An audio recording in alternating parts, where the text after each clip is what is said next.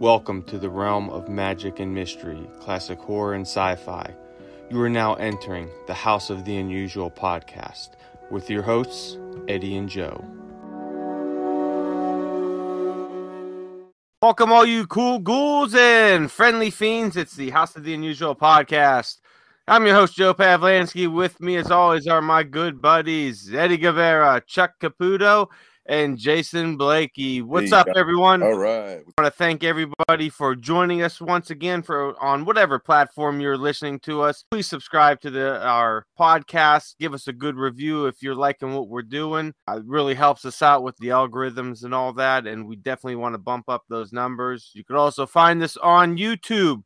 Just search in House of the Unusual. You'll see it come up, and subscribe to our channel, like our videos. Eddie and Chuck are always putting out some cool stuff on there, so definitely check it out. And don't forget about our flagship site, the houseoftheunusual.com. That's houseoftheunusual.com. We have a free forum there, and we have links to all of our other cool stuff. So you don't want to miss out on that. All right, we have a lot to cover today. We're going to talk about some of our favorite or just some obscure movies that we know of. We're going to dive a little bit into those. But first, we want to see how everybody's doing today. So we're going to start off with Chuck. So all Charles, right. What's new, buddy? Hey, not too much. I tell you what, keeping busy.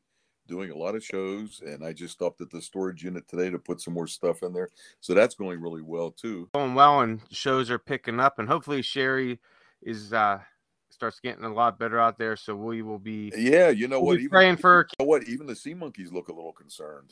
And yeah, how are the sea monkeys doing? Are they still doing well? Big. One's a real big chubby one. I guess that's me. Sherry named them Joe, Eddie, and. So Chuck, and Michael, and nice. So yeah, they're doing good. You know what? Eddie has the raw footage. Sherry did a synopsis from the very beginning when she first got the kids, when she first, put them into the water, and as days went on, she made another clip, and so she sent the raw footage. So sometime in the near future, Eddie's going to come out with a cool video. So it's pretty cool. Nice. Well, we can't wait for that. So sounds cool. All right. Eddie, what's been new over at House of the Unusual? Almost ready to launch Ghost Ship Times. One important thing I wanted to bring up here is everybody was given an assignment, and everybody doing it, but Jason's almost got his quarter of the way. Yeah, it's getting started. That's for the book. My goal is to try to publish the book before October, and that would be a great sell, especially for the Halloween season. And I'm talking about the book that's going to be The 7-Foot Monster That Never Was. Ooh. Those amazing stories of comic book mail order. The thing I was going to say, Joe, is also we've been making some sales, which is great. Chuck's Magic Apparatus is selling, and that's unique because it's only one or two of a kind, and you can find that only on Etsy. So that's great. One of them just ran out, so whoever gets it out there will probably be worth $1 million in 2 months. So all right, so we'll turn it over to Jason real quick and see what's new with him. And Jason, anything on the realm of kung fu booklets or anything like that? Have you picked up anything cool lately? Yeah, I came across a picture of a book that I thought was totally fictitious. I didn't even think it was real. I thought when you ordered, they would just ship you some other book. But one guy had a copy, and I managed to talk him into trading it to me, and I finally have a copy of The Secrets of Yawara Power, so which was a total ripoff of a previous book. So it was... all it did was trace the images. It's and drop about a quarter of the content. So it was. That's amazing. That's amazing. I thought that's right. You were looking for that really bad. Yeah. Well, not really bad because I didn't even think they existed. But there was. I got lucky. Wow. Very cool. All right, guys. So we are going to start off talking about some of our favorite or just some obscure movies that we know about that we want to bring out to the forefront so they could be in the realm of horror, sci-fi, westerns, cartoons, whatever your little heart desires out there. But we're going to talk about some of these movies that are great and they really just don't get the recognition that we think they deserve. So we're going to put Chuck right on the forefront and have him start off with one of his favorite or just an obscure movie that he wants to talk about. So what do you got, Chuck? All right. You know what? Sherry and I both actually like this movie. She's the one that brought it up, and I do remember parts of it, and we watched it the other day. It's from 1966. It's called The Frozen Dead. And I don't know if any of you guys have heard of this or what, but when I was a real young kid, I remember parts of it, and Sherry does remember more of it. So we sat down and watched it. It's a really cool movie. There's a guy who lives in England, and he's a scientist, and he's a German scientist, and his niece and her friend come out to visit him, and the friend of the niece, the girl, actually gets murdered, and then the scientist was looking for a way to actually freeze a person's brain or like suspend it. And so yeah, so he had her head on a platter hooked up to all kind of things, and it was pretty slick. And there was like a wall of arms with with wires attached to it, like electrodes and all this stuff. And so she would secretly make these arms move through like mind control. It kind of almost was along the lines of The Brain That Wouldn't Die. It was very, very similar, like in a lot of ways. But it's a cool movie. You know what? It has a good twist to it, and the actual laboratory and all this stuff is really cool scenery. So if you guys want to check that out, it's called The Frozen Dead from 1966. And when Sherry comes on, she'll tell you more about it. That's one of her favorite movies, actually. Yeah. Very cool. Yeah, I don't think I've ever heard of that one, Frozen Dead from 1966. I'm gonna try to look it up now. What was it, like a monster movie? I guess sci-fi you would classify it as, and the uncle was Dana Andrews, and he's an old time actor from the 40s, I believe, and it was a really cool story. He had some German soldiers frozen, like suspended animation from World War II, so that's the whole premise behind it.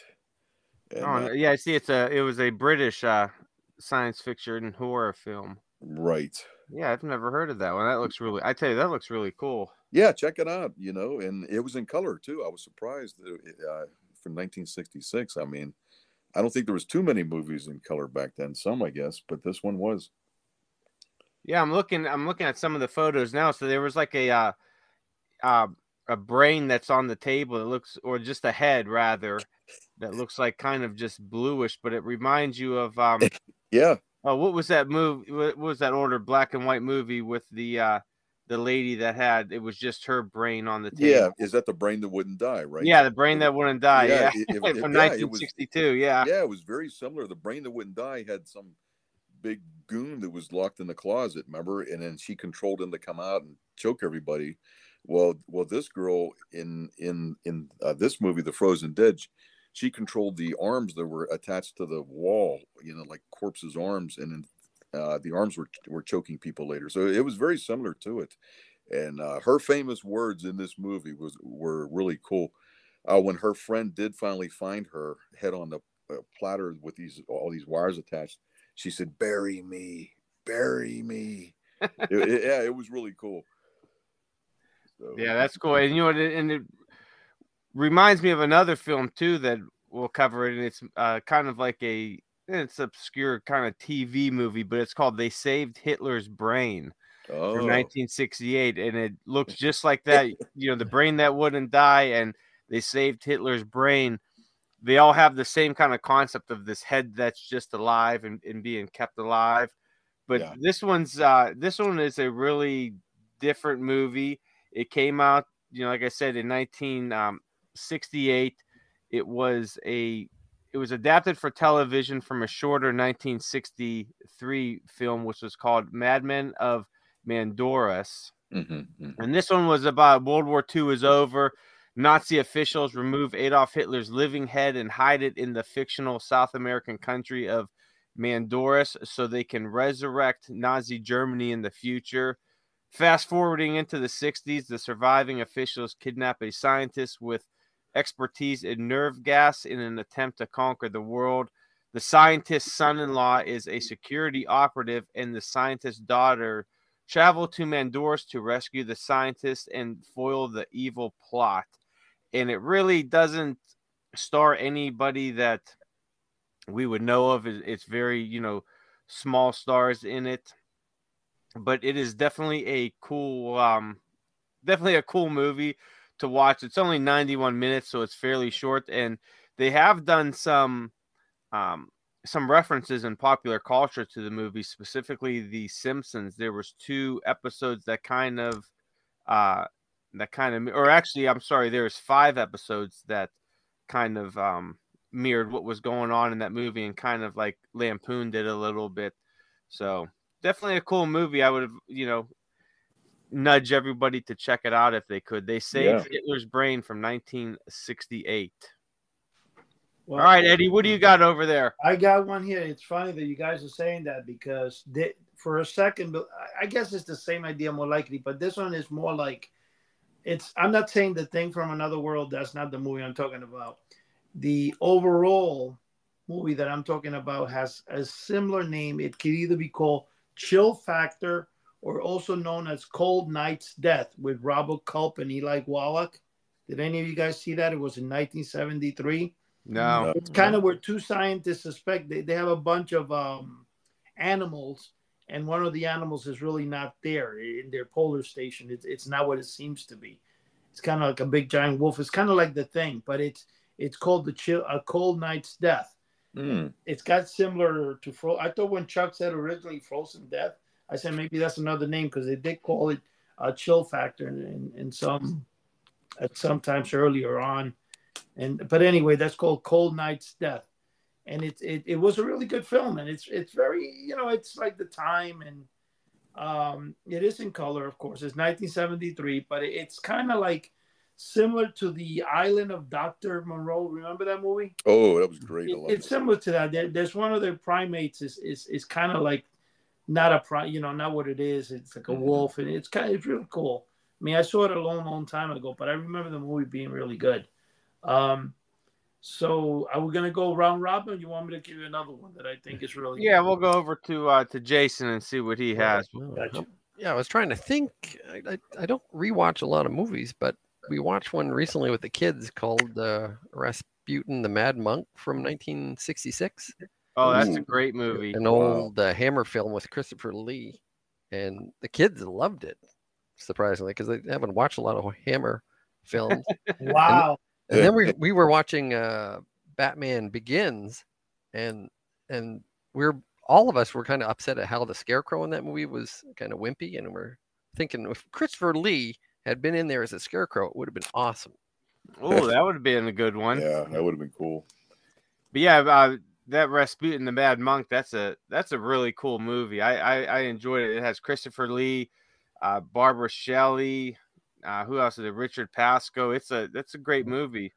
That's an old movie, man. All singing, all dancing. In 1970 something, man. All right, Chuck, what do you got? What's next on your list there?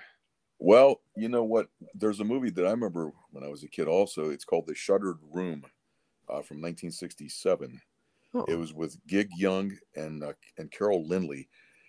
You know what? If you search her, she acted in a lot of movies way back in the 60s, the early 70s. I mean, she'll look familiar to you right away. It was a really cool movie, and I like Gig Young. I mean, he was a fantastic actor. He played in a couple of the Twilight Zones, as a matter of fact.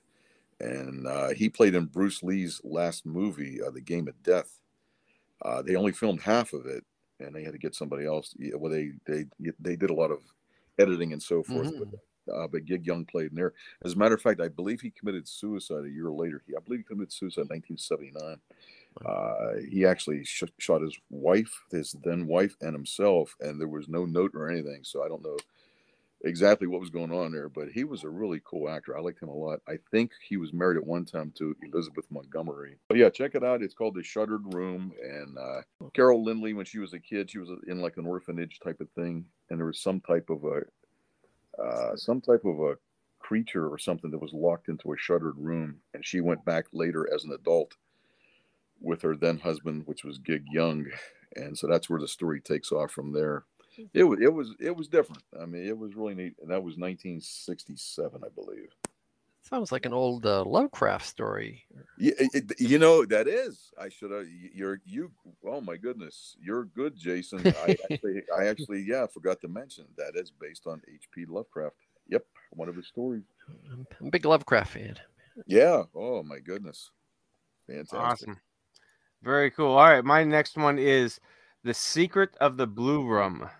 from 1933. It's a pre-code mystery film directed by Kurt Newman, and it stars the famous Lionel Atwell, Gloria Stewart, Paul Lucas, and Edward Arnold.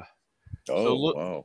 So a little bit on the movie. It's a woman suitor named Tommy challenges his two rivals to each spend a night in a blue room in which several murders had occurred years before at 1 a.m. Tommy sleeps there on the first night but disappears at 1 a.m. The second man sleeps there the next night. At 12:30 a.m., he starts playing the piano but is shot half an hour later. As these events occur, a police investigation leads to several answers to several mysteries. On the fifth night, the third man sleeps in the blue room.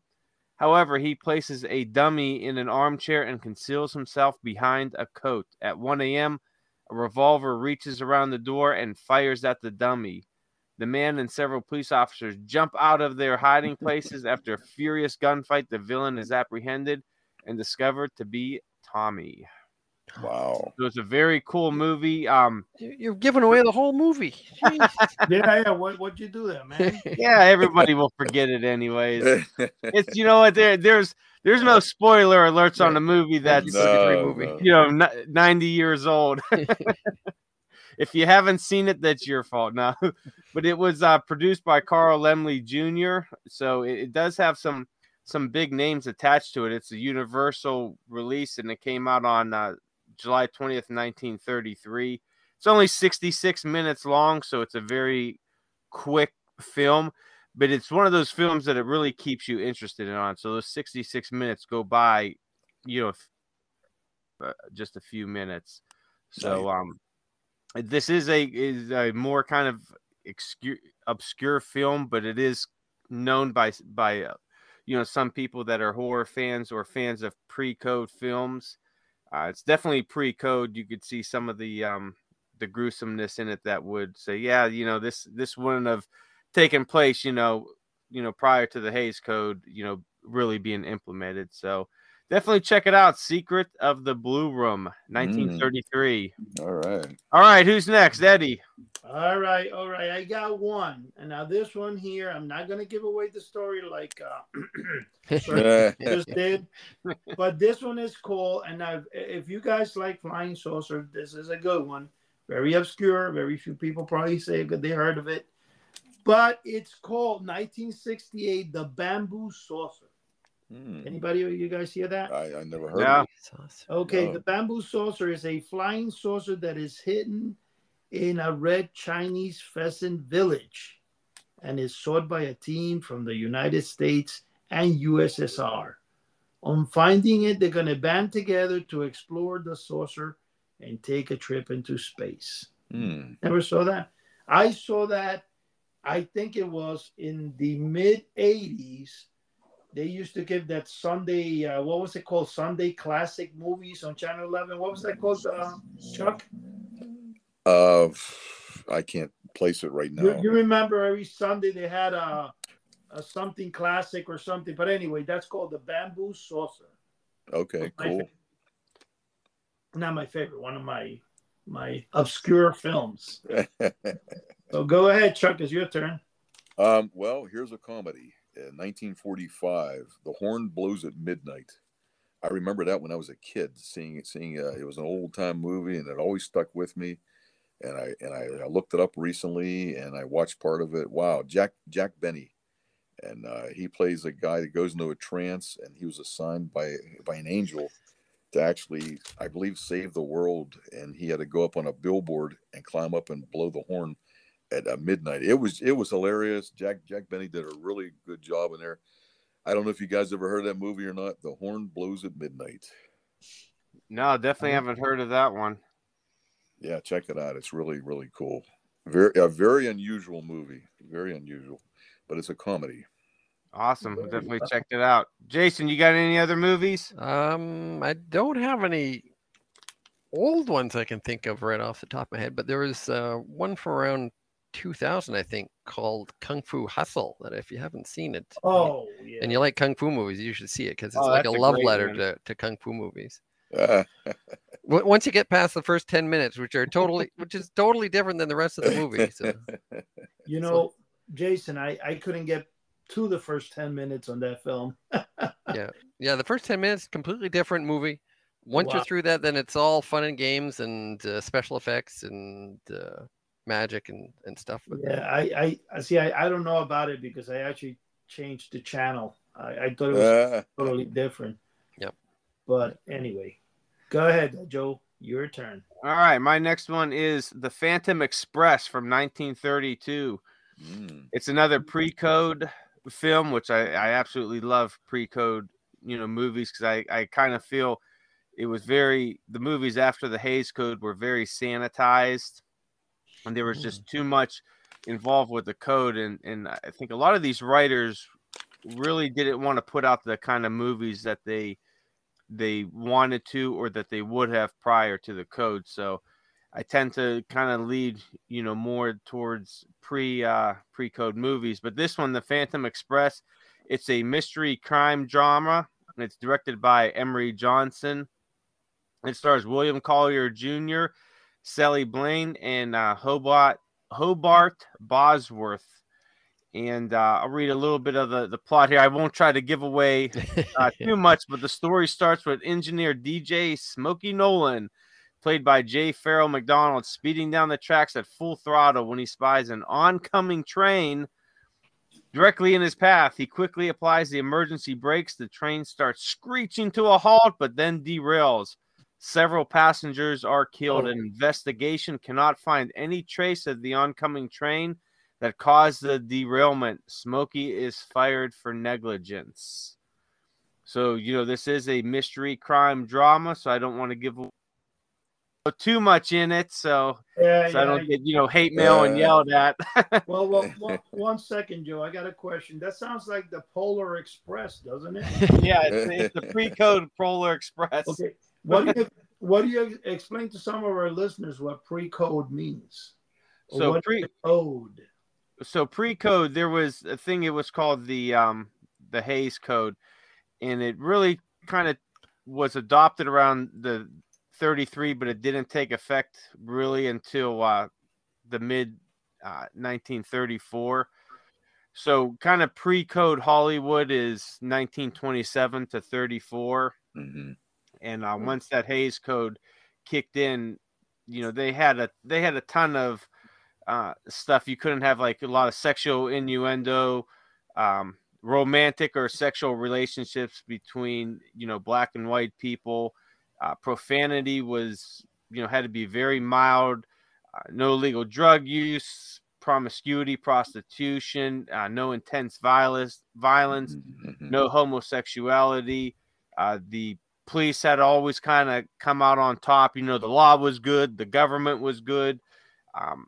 Crime was bad, and it had to kind of show that the criminals, they were getting what they deserved.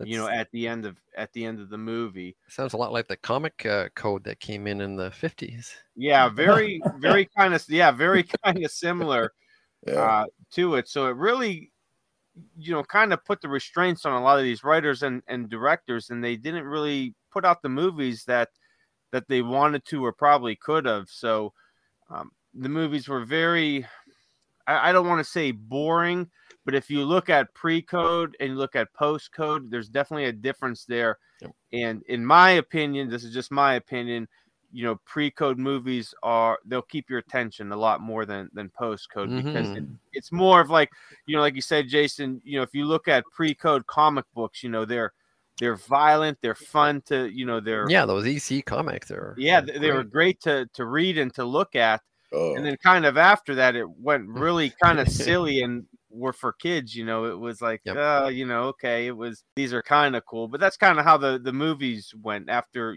post code, when the Hays Code kicked in, is that some of the movies, and you could see them through the, that time frame, some of those movies have a good concept, but they're just hard to get through because, these writers, their hands were so shackled on what they could do. And, it is what it is now. And, but I would advise everyone out there, man, definitely check out some pre-code movies. You'll definitely see the difference. and I think you'll enjoy them a lot more. Like, Oh, could wow. you imagine one of our favorite movies, The Old Dark House? Could you imagine that being made, post Code? Oh, wow. Wow. When So, did the Coda finish? Like, when was it over? I don't know if it. I'm gonna try to look on here. I don't know if it really ever kind of lifted. I think it kind of just faded out, Yeah, like 'cause I was most of going the to say stuff that does. none of the movies today actually apply any of those. No. Yeah, No, especially like today is get rid of the Code movies. It's called like, hey, I have yeah, but that was kind of like how the comics code was, just kind of really faded away. just kind of faded around. Yeah, so I think more of during like the 60s is when it really started Mhm. really fading out, and people were just kind of just doing what they wanted. So Well, I got a movie here, Joe and Chuck and Jason, that I'm shocked you guys haven't even brought up. It's an obscure movie. It's definitely a movie that I think 80% of us will like. But I know it was done in 1972. Okay. And let's see, it's directed by Bill Norton. Anybody want to take a guess? Hmm. No? no idea. No. No. Okay, I can tell you that the stars were Cornel Wilde, Jennifer Salt, and Hall. Still nobody knows the name? No. Nope. Not at all. Okay, it's an anthropologist and a paleontologist and his daughter, while traveling through the southwestern U.S., stumble upon a colony of living, breathing. Oh wow. Dinosaurs? Gargoyles. Oh, Oh, I'm just going to say that. Gargoyles. Gargoyles. Come I on, saw that guys. movie. Yeah. That was cool. I love that movie. You say you never saw it, Jason? No, I have seen it. It looked like it was done on a budget about $65. I think. No, let me tell you something. Gargoyles. Actually, the guy from Starsky and Hutch is in it. The movie is That's a cool movie. it's a really good film, and for the year and time. I mean, what's your take on it, Joe? That was a made-for-TV movie, wasn't it? Yeah. Well, we're talking Mhm. about obscure movies. Yeah, that was a made-for-TV. Yeah, so definitely gonna have a less than desirable production budget. I Sure. would think. Sure. But did you see it, Joe? You know what? I vaguely remember it from, gosh, probably the 90s. I seen it. I would definitely something I have to revisit again. But I do remember being like a made for TV. I probably watched it. They probably had it on one of the local channels again. But I do remember it being a made for TV. Okay, well, I have to revisit it though. What year was that from again? 1972. You got it. Let me tell you something. The movie not only is well done, but in a low budget film, they're awesome. I mean, this gargoyle things look like real things. Yeah. I mean, It's actually scary. Like, it's a really good film. Yeah, I haven't seen that in probably 30 years. I'd like to go back and watch that. That was a cool movie. Yeah, that's definitely a movie that it's not, like I said, it's scary, nuts. But the thing is with the movie itself, even if you look in the computer, if you're able to look up right now and see the movie was really good. I would say it's equivalent with the graphics of Jeepers Creeper, something like that. Yeah. Yeah, it's and for being, like I said, a low budget film, it wasn't even rated, but it's one of those films that you guys have been missing on. That was the first film that Stan Winston worked on, apparently. Yeah, something. Yeah, I believe so. Wow. But very, very good film. Nice. But anyway, go ahead. Who's next? I got one. This is a movie that's one of my favorites, and I've talked about it before, and I actually saw it when it was current. 1971. I went to the drive-in. I just couldn't believe what I was seeing, and I currently watch this movie about twice a year. Huge fan. The Abominable Dr. Phibes. Oh wow, yeah. And that's with, of course, Vincent Price. There was two of them, by the way. Yeah, the return of Dr. Phibes was about a year or two later, 1972, 1973. Basically, Dr. Phibes' wife, Victoria, she was on the operating table when she died, and he wanted revenge. And so he actually come up with a really crazy way to kill each of the surgeons. It's a real, oh my goodness, a really cool movie.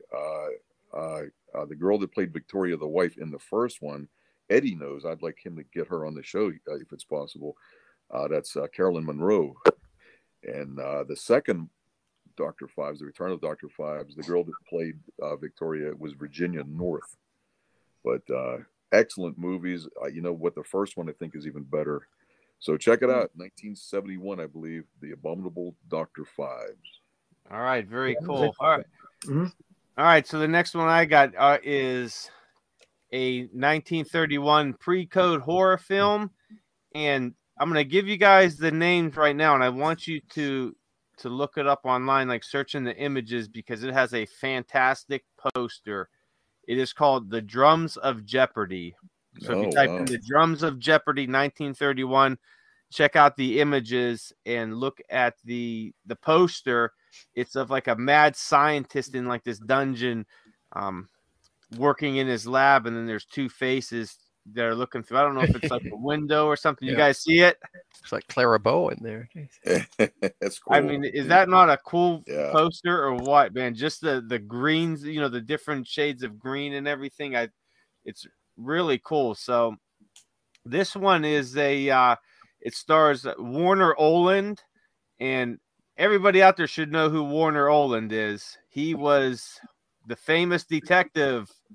Come on, does anybody know it?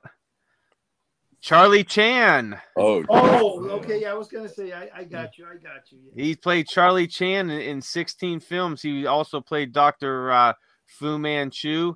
But in this one, you have Warner Oland, June Collier, and Lloyd Hughes, directed by George B. Seitz. And a little bit about the film is in the Russian Empire, the nobleman Prince Gregor Petrov seduces chemist Boris Karlov, not Karloff, but Karlov's daughter, Anya, who then commits suicide after becoming pregnant. After discovering Anya's body with the Drums of Jeopardy, a necklace owned by the Petrov family, Karloff vows revenge against them.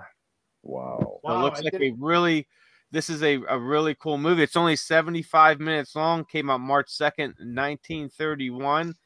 And I definitely recommend to check it out. Even just by looking at the poster, you got to be like, this is a cool looking movie, man. Wait a second. I didn't even know Karloff had another daughter. Yeah.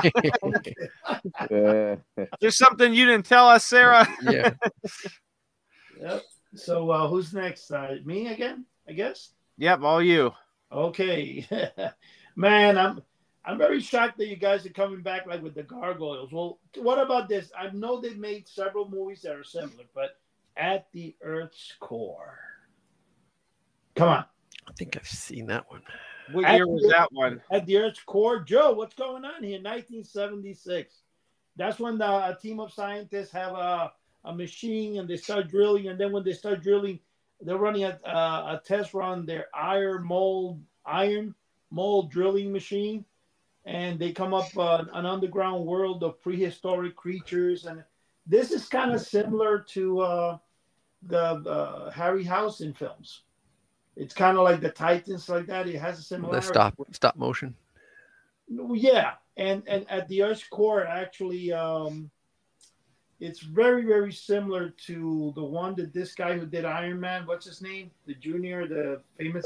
Yeah, Robert Downey. Robert, like he goes into the journey to the center of the earth. Yeah. It's very similar to that. It's actually almost like the same kind of thing, but it's a really nice film. I actually did an article on that film for Scary Monsters magazine, and I believe it. I'm trying to look here what I can't remember what issue it was. I believe it was number. I thought you hadn't even heard of the film. I think it was number 104. No, I can't remember. I'm trying to look it up now. I can't. Joe. Yeah, I can't remember what it was called, but there was a lot of we did in that issue a lot of Edgar Rice Burroughs films. I can't remember which number it was. Joe, what is your take on the film, Joe? I liked the film. I thought it was really cool. So it was in issue number 111. It's About Time. Scary Monsters came out winter of 2019. But I liked the film. I thought it was really cool. It was, it wasn't the same as the book. It kind of emulated the book a little bit, but there was some differences. But I liked the movie. I thought it was very interesting. You know, Who was in it? Carolyn Monroe was in there, correct? yes. I'm trying to remember. Yeah, she was, absolutely fantastic in it, as always. It's Carolyn Yeah, Monroe. and good and What else good could you look. say? You know, Joe, when you look at it, actually, you got Carolyn Monroe in this one. Then you got, which, I almost cried when I heard she died, man. Raquel Welch. Oh, yeah. I guess the reason is because Raquel Welch pillow from the Honor House comic books. Me having that, it kind of really bothered me because, in a sense, a piece of mail order died with her.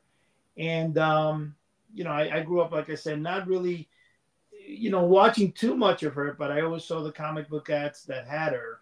So to me, she was kind of like a novelty kind of thing. And, but anyway, you had 1 million BC, and then you had Jane Fonda. And this particular movie had the Earth's core, always had like a nice, beautiful girl in it. Even the time travel, the machine, with what do you call that? The time travel machine. When is it called the time? Yeah, the time traveling. What is the name of it, Chuck? Is that the time? Is that the time The machine? time machine. That's correct. Yeah, yeah. Where it had the nice, beautiful blonde in the end there. Not in the end, but That's a all good those movie. films are kind of like pretty cool to watch. Yeah. They were kind of made like with the same style as Hercules, which was like old and new at the same time. Absolutely. Yeah. You know what kind of sucks is that at the Earth's core, it really wasn't well received. I know they did a episode of Mystery Science Theater 3000 on it. There was a lot of that came out in, like, New York Times and all that didn't give it a very favorable review. But I think if you're a fan of sci-fi movies, you're a fan of Edgar Rice Burroughs movies, I think you'll enjoy it, unless you're one of those hardcore fans where not one iota could deviate from the book. But it's a cool movie. It's from the 70s. You got to kind of watch it in the time it was filmed.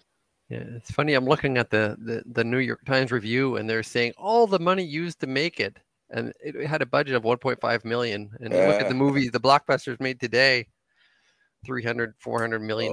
Yeah. That's Chicken crazy. feed. Jeez.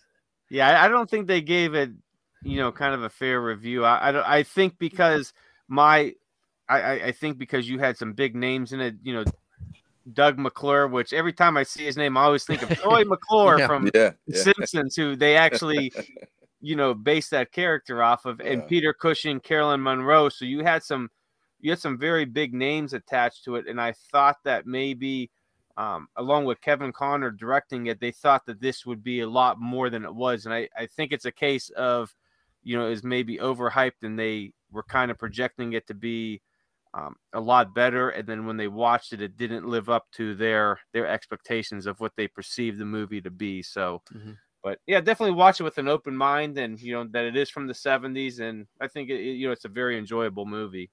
Nice. Well, Joe, to make it, some of those movies, like when you say from the 70s, I understand, but like, for example, the TV shows like Journey to the Bottom of the Sea and all that stuff, they were also aired around the same time, give or take. They were pretty good films, Joe. I got to admit with that. Oh yeah, there was a lot of good stuff that came out in the 70s, and like I said, I feel every decade you have to watch it in the kind of like in the decade it was produced, and know a little bit about the actors, what kind of technology was used at the time, because I think a lot of people look at these movies, at the the eyes of today, of the technology that we have today, and go, oh, this is kind of Right. campy and all that. But if you look at it, they're using Technicolor and all that, and it's just, it is what it is. They had some guys in suits for the monsters and all that, and it was a big budget, but it was kind of a lower type budget. If that makes sense. It was big, in the fact that it was a couple million, 1.5 million. Some estimates are 400 to 500,000 as well, but it's a fun movie. It's not an award winner, but Right. Sure. yeah. All right, I got one. This goes to 1972, and I saw this when it was current. Also, it's a cult classic, I guess. The Thing with Two Heads, and that's with Rosie Greer and Ray Milland. He was a very popular actor at that time, and he had a personality. You know, like I've seen different movies of him. Very serious actor. You know, he seemed actually kind of like miserable, but yeah, for him to take on a role like that was really pretty shocking, I guess. But yeah, it's a really really cool story. It's like you said, Joe, campy type of thing where his head gets sewed onto Rosie Greer's body, and they kind of argue throughout the whole movie and everything. It has a lot of funny parts to it, and there's two people that did a cameo in there: Casey Kasem and Pat Priest, who was Marilyn from the Munsters, or they do a brief thing in there also. But if you want to see a unique movie, very unusual, 1972, The Thing with Two Heads. Oh, that almost sounds like one of the blaxploitation movies. Yeah, right. It does. I Yeah, think if this you- act- No, go ahead, Eddie. No, go ahead. It's funny because you could definitely see, what's the white guy's name? Because it's a white guy and black guy, but what's the white guy's name? You could definitely tell that he's standing behind the other guy with the suit, over him and all that. Yeah. It's pretty funny. But they also did a Simpsons Treehouse of Horror that was based off. That was neat. this I movie. loved it. Yeah. Yeah, definitely a cool flick to check out. What do you got, Eddie? No. What I was going to mention, it's actually Jason's turn first, I think. I've got Is one. it? I've got one. I was trying to think of what old movie have I watched that stuck with me, and one was The Cabinet of Dr. Caligari Oh, yeah. yeah. Very from good. 1920, and that one, and it's just disturbing, I guess. Even today, Yes. it's disturbing to Absolutely. watch. That's Some horror movies are just fun, and some are campy, but some Yeah, are generally unsettling, and that's an unsettling one. Yeah, that that's- is unsettling. You're right.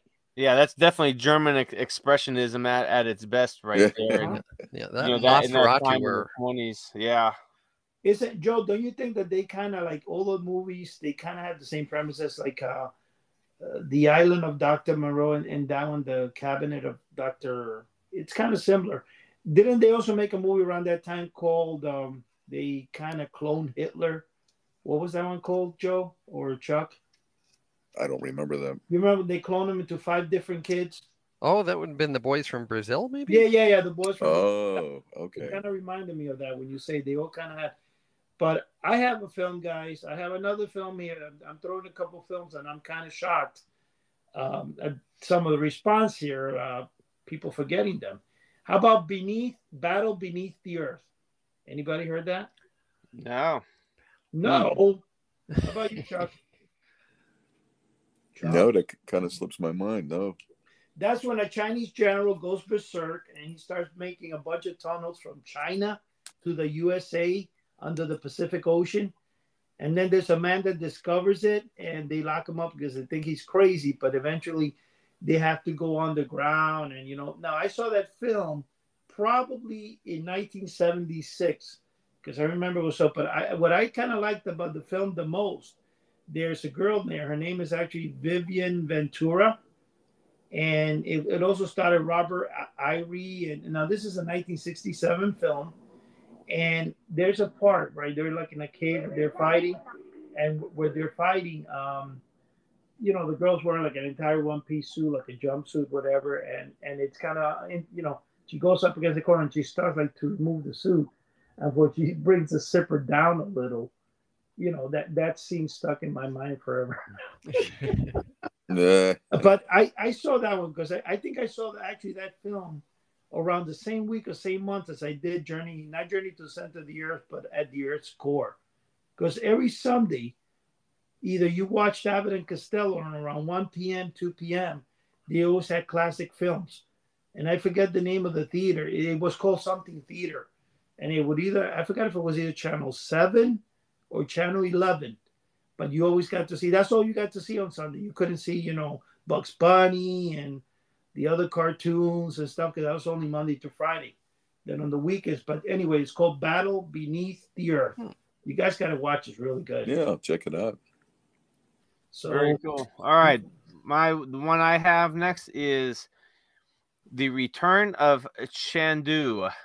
It is from 1934. It's a 12-episode serial cliffhanger. Has anybody out there seen this one?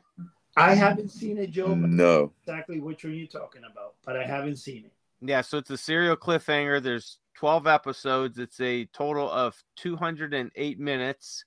And it stars the one and only Bela Lugosi as Frank Chandler, a.k.a. Chandu the Magician.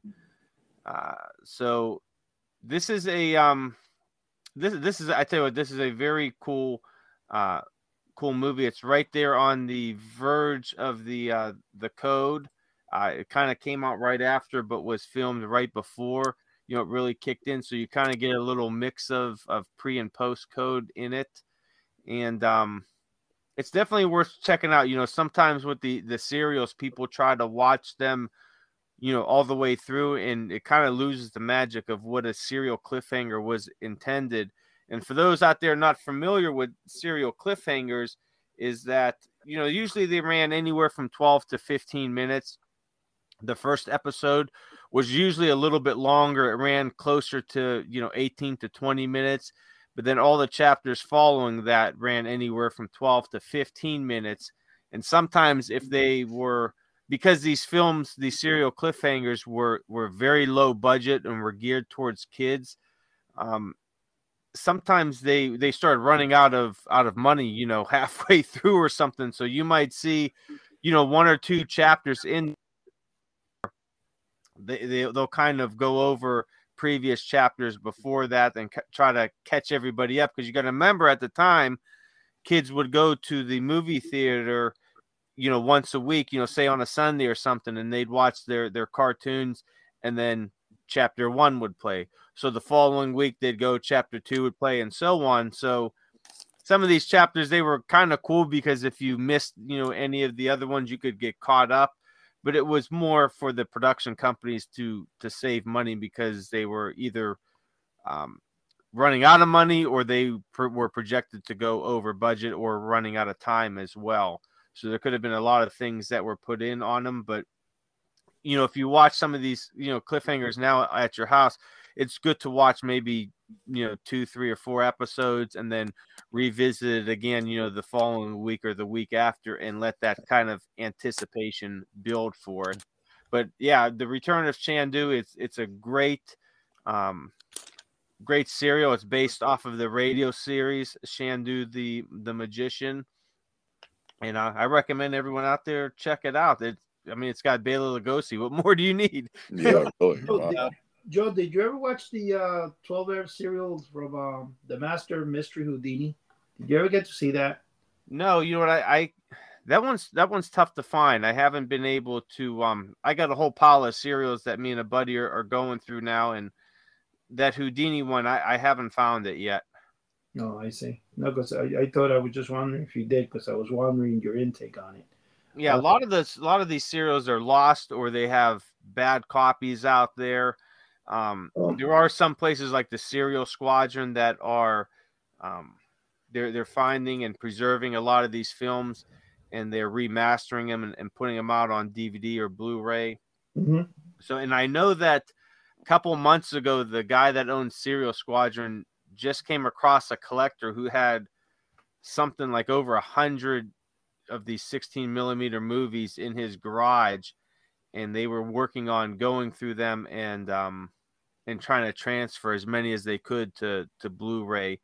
Wow. So, you know, a lot of these serial cliffhangers, that the films are bad, so you might get bad sound, bad visual effects.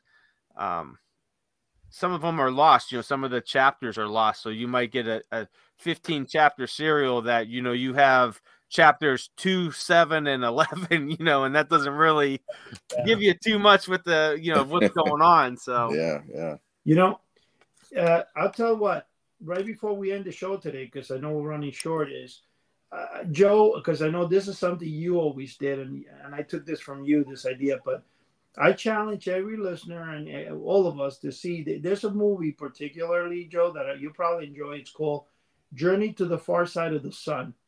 Any of you guys seen that movie ever? It sounds familiar, but I don't believe I've seen it. Okay, it's actually Roy Thinnes is in it. I actually met Roy Thinnes in Chiller, and I had him autograph a big poster of that particular film. But I challenge it. It's basically after Apollo 11. Basically, they find an Earth-like planet in the opposite side of the sun. I don't want to say much but it's a really good film because otherwise you guys won't. I don't want to tell you what it's about, but it's a really good film. As what they try to actually go to and see what what the planet is all about. But anyway, I just thought for next week it'll be fabulous if you guys try to watch it. Cool. Oh, that just reminded me of what was that movie back in the 70s? Capricorn 8? That was the big moon landing movie? That was, Capricorn 8. But this is a 1969 film, and it's called Journey to the Far Side of the Sun. And the stars are Roy Thinnes. Roy Thinnes is the one that I remember most of all. And Robert Parrish. The director is actually Robert Parrish. So maybe Joe. I think Joe will like it.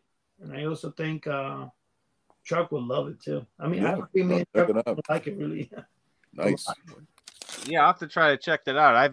I don't think I've ever seen that movie, not that I could remember, but it sounds interesting. Well, remember what I said, and Jason, I don't know if you ever heard that, but there's a film called The Airplane That Disappeared. Ooh, I like that movie. That was cool. What is it, Joe? The flight that disappeared, the airplane? I think it was the flight that the flight. Yeah, the flight. That was a very good black and white film. Yeah, I liked it Phenomenal. a lot. And it's so obscure you don't even see it in anywhere. Not even on DVD or whatever. No, you're right. Hey, I got one final movie. I know we're short on time. 1964, The Incredible Mr. Limpet with Don Knotts. When I was a kid, when I seen that, what fascinated me was that drawing. They really did a good job, like the animation. I mean, that fish looked like Don Knotts. I mean, it was amazing. And it was just a cool story. A nice, warm-hearted story. It was funny. It was really cool. The Incredible Mr. Limpet, that was made in 1964, the year I was born. Wow. Cool. We got it. There's a whole bunch of movies tonight that I gotta list off and definitely sit down and watch, and some that I haven't seen in a long time. Like especially the one you're talking about, The Boys from Brazil, from 1978. That I've never seen that one, and that looks really cool. And kind of like the late 60s and 70s is not really the time frame where I've seen a lot of movies, which over the years I've been trying to see more and more from that time period. Right. I usually do kind of, early 60s on down to the silent era, and then, a little bit from the 80s because, I was born in the 80s. So that's the horror movies I grew up with and caused my love for all these films. But yes, for some reason, late 60s and through the 70s, I just kind of, I don't know. I've never really There's a lot of depressing movies in that period. Yeah. Man. Like it was a really weird time frame for some of that stuff. It was, they were very low budget. They were trying to be gory and really pushing the envelope on what they can do in the movies. And I think a lot of that was like, when you outlaw something, especially, like during Prohibition and all that for alcohol, people want to do more and more and they want to push the envelope. I think it was the same with movies when they were outlawing, this and that of what you can and can't do in the movies. When it was finally lifted, people were just pushing the envelope as much as they could. And most were doing it with as little money as they could. So, but guys, we're down to the last minute here. So I want to thank everybody for joining us. I want to thank everybody out there in podcast land for joining us. We are here every week for you guys. So don't forget to check us out on your favorite podcast platform. Like our episodes, subscribe to our channel. We're also on YouTube. houseoftheunusual.com is our flagship site. We have a free form there. You could check us out. If you want us to talk about anything that you're interested in or that you want to hear new, that's the place to drop us a line. If you have your own little stuff that you're interested in, collectibles, movies, or whatnot, and you want to be a guest on the show, hey, you don't have to be an expert. You just got to be a fan, and you're more than welcome to come and join us. Drop us a line at houseoftheunusual.com. So Eddie, Chuck, Jason, that's all we got for today, guys. Thank you for joining us. So Sherry, wherever you are out there, hope you feel better. And good night, everyone. All right. Good night. God bless. Good night.